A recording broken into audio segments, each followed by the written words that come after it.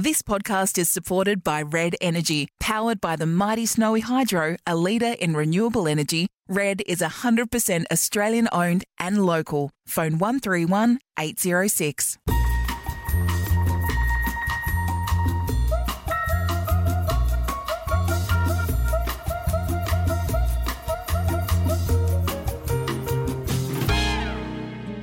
Hello and welcome to a bonus episode of the Don't Shoot the Messenger podcast. I'm producer Jane Neild and I have managed to grab Caroline Wilson for a few minutes on what I'm assuming is a very busy Wednesday morning. Morning to you, Caro. I'm sure you've been up since the crack of dawn doing interviews, perhaps? Oh, yesterday was busier, Jane. It's just bizarre, isn't it, to think that just over 24 hours ago, Corrie and I were recording our latest edition of Don't Shoot the Messenger. We briefly discussed Eddie Maguire.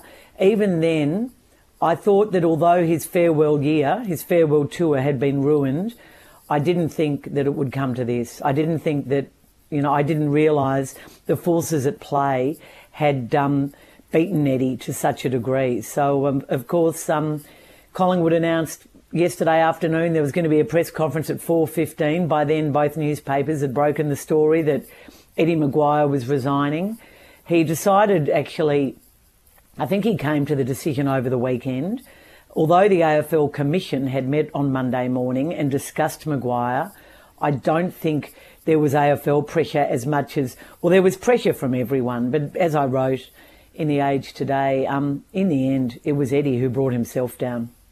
So let's just, for some of our listeners who haven't been glued to sports radio, look, I must admit, not many things get me to listen to an entire Sports Drive show, but the news yesterday certainly had me tuning in to hear everyone's take on the whole situation. So for those who may not have heard the actual presser, let's just start with how it began to set a little bit of the tone.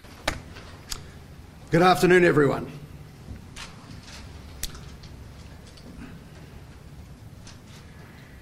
I try my best, and I don't always get it right, but I don't stop trying. But today, effective immediately, I step down from the presidency of the Collingwood Football Club. From the moment I became the president of the Collingwood Football Club on my 34th birthday back in 1998, my sole motivation was to heal, unite, inspire and drive a new social conscience, not just into this club, but sport and the community in general, and build an organisation that would be a place for opportunity for all people. Now, Caro, I found it pretty hard to listen to at first, thinking, oh my goodness, that man, I was only listening, not watching. That's a really tough thing to do, but it almost sounds like Eddie's hoarse from perhaps yelling at the top of his voice for a couple of days. What did you feel in your gut deep down when you heard the beginning of that press conference? Oh, I thought he was completely shattered, finally beaten. I don't know whether he was yelling. I don't know because I haven't spoken to him. I've left him a message, but I don't know whether he is angry and blaming others for this. I hope not. I hope he understands that in the end it was him. Look, the social conscience just rankled with me, Jane. He's done so many brilliant things at Collingwood. He is clearly the biggest, highest profile sports person really in football and one of the biggest names in the country, sport or otherwise. I mean, Eddie is a massive influence across so many levels and he did some great things at Collingwood. But you can't say that he could claim a social conscience because of the comments and the responses he has given to issues involving, and this is during his time as host of the Footy Show as well, women, Indigenous Australians. Despite the fact he will say he's done so much work for Indigenous Australians, he's only going to be remembered, sadly, for the Adam Goodes comment because it was just so terrible. And, it was what made it worse was that the AFL made him do some Indigenous training, but his board and none of his employers stood up to him. So the social conscience thing, well, Collingwood have instilled some wonderful community programs, but they also got involved with Indigenous football clubs like Rumballara in Shepparton. And, Rumballara was disappointed because they just never saw enough of Collingwood in their region. They never saw enough of Eddie. So for all the good he did, he's not going to be remembered for instilling a social conscience. He'll be remembered for the opposite. Yeah, I think on the show last week, you and Corrie did sort of say, you know, that whole, it's one thing to talk the talk, but did you walk the walk? And are you sort of feeling like that? I mean, it is a long list of achievements within certain communities, but just that walking the walk wasn't quite there. Well, he talked a lot about their women's football team. Now, the women's football team setup was flawed from the outset, and the women players at Collingwood and staff involved with that inaugural AFLW team didn't feel necessarily respected or looked after. I'm told things are a lot better there now, but look, there were just a lot of missteps along the way. There were hits, there were misses, there were some spectacular victories, but unfortunately, I think he also said he moved to unite the club, and he did unite it in those early days. I mean, he brought everyone in from the top end of town to the Dolly Greys, you know, the women's supporters group as they were known. But you'd have to say that in the last week, it was a club divided, savagely divided and angry. And in the end, they were divided against Eddie. Now, Caro, before I met you and had the privilege of working with yourself and Corrie, you know, I had this real impression of you as, I'm going to say a ball breaker, if I'm allowed to go there. And look, I have to say... Steady on, Jane. Sorry, but I'm sure some of the blokes around here were too scared to produce your show for you. But I now look back and think a lot of that was because of the rhetoric at the time. I mean, Eddie made comments about you that were deeply offensive. The, let her drown at the bottom of the big freeze slide kind of thing. It's on the record. It's a well-known thing. But on a personal level for you, have you felt like you've been trying to let people know about these issues for years? I mean, you spoke with Heredia years ago, wrote great articles about what he was feeling in his position at the club. I mean, was yesterday just a little bit of, you had it coming, Ed, for you? Look, obviously we've had our blues over the journey, and there'd be times Ed would say that I was unfair on him.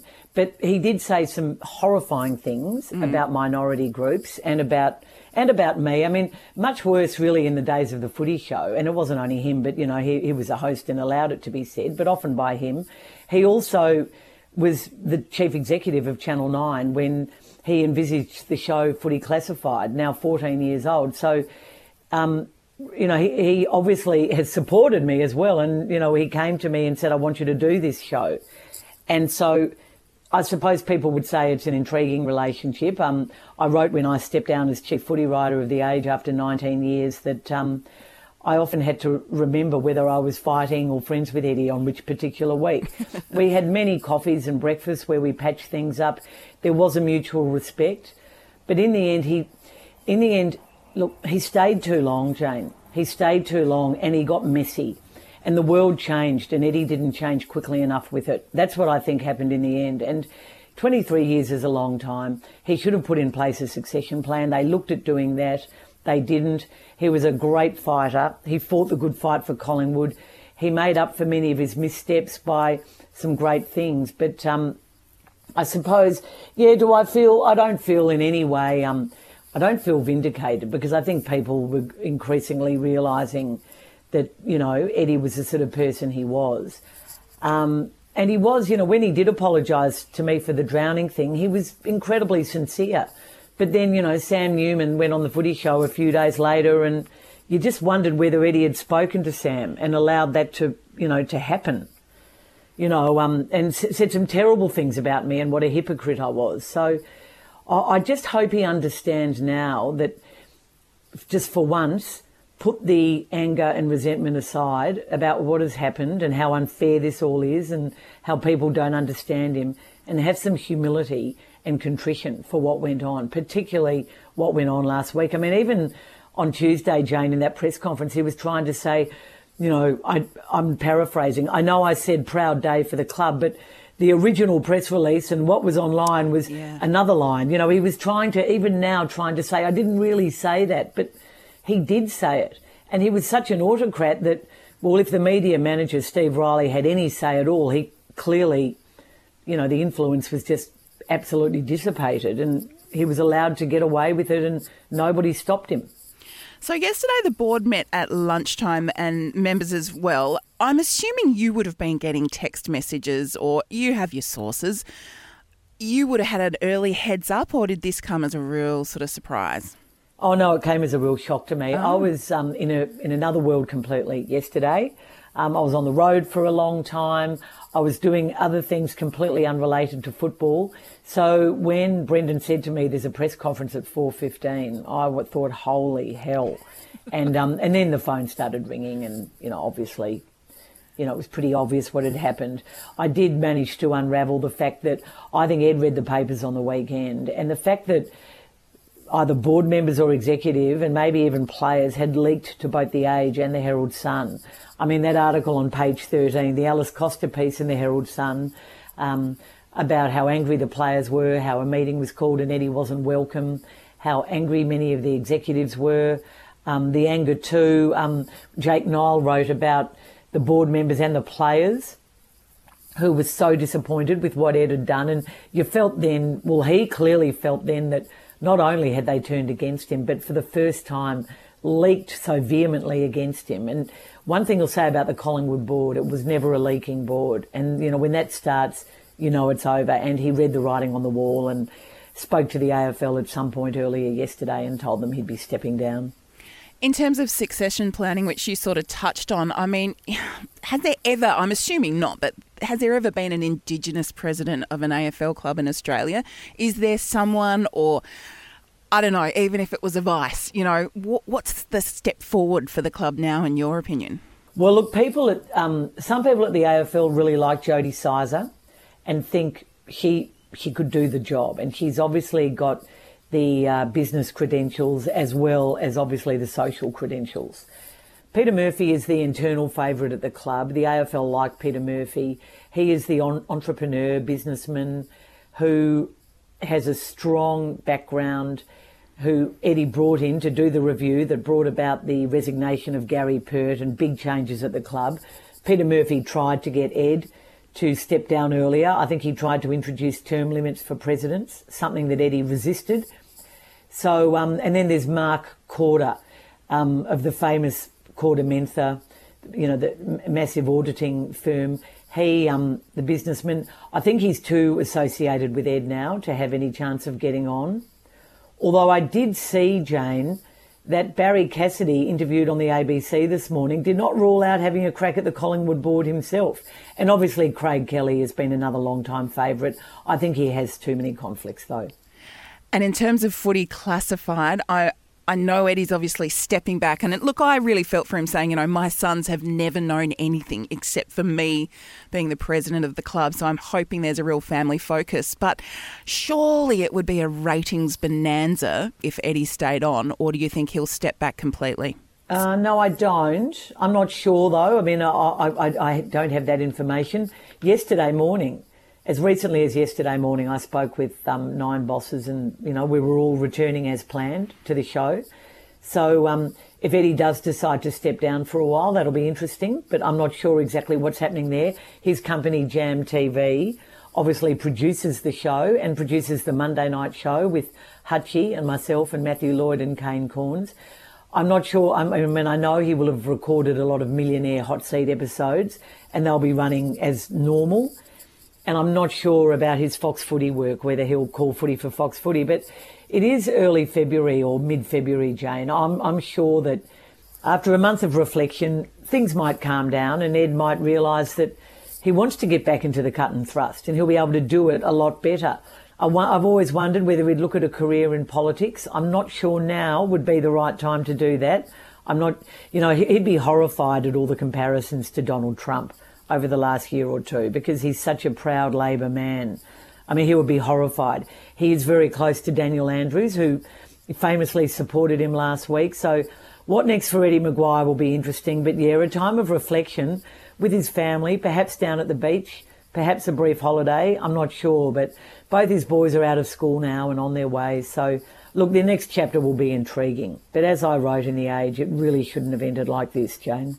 Well, Caro, thank you so much for your time. I know you've got people calling left, right and centre asking for comments. We're going to put the link to your article and the full press conference so people who perhaps haven't sort of seen it over the news services and on radio for the last 24 hours or so can catch up with that.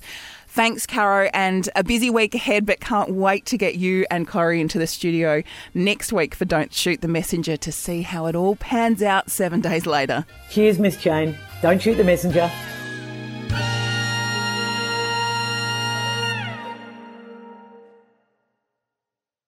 Thanks for listening to the Don't Shoot the Messenger podcast. And thanks, of course, to our sponsors, Red Energy, powered by Snowy Hydro, a leader in renewable energy. Call 131 806 for real Aussie energy. And Prince Wine Store, bringing Melburnians the greatest wine in the world and delivering Australia-wide. Visit princewinestore.com.au.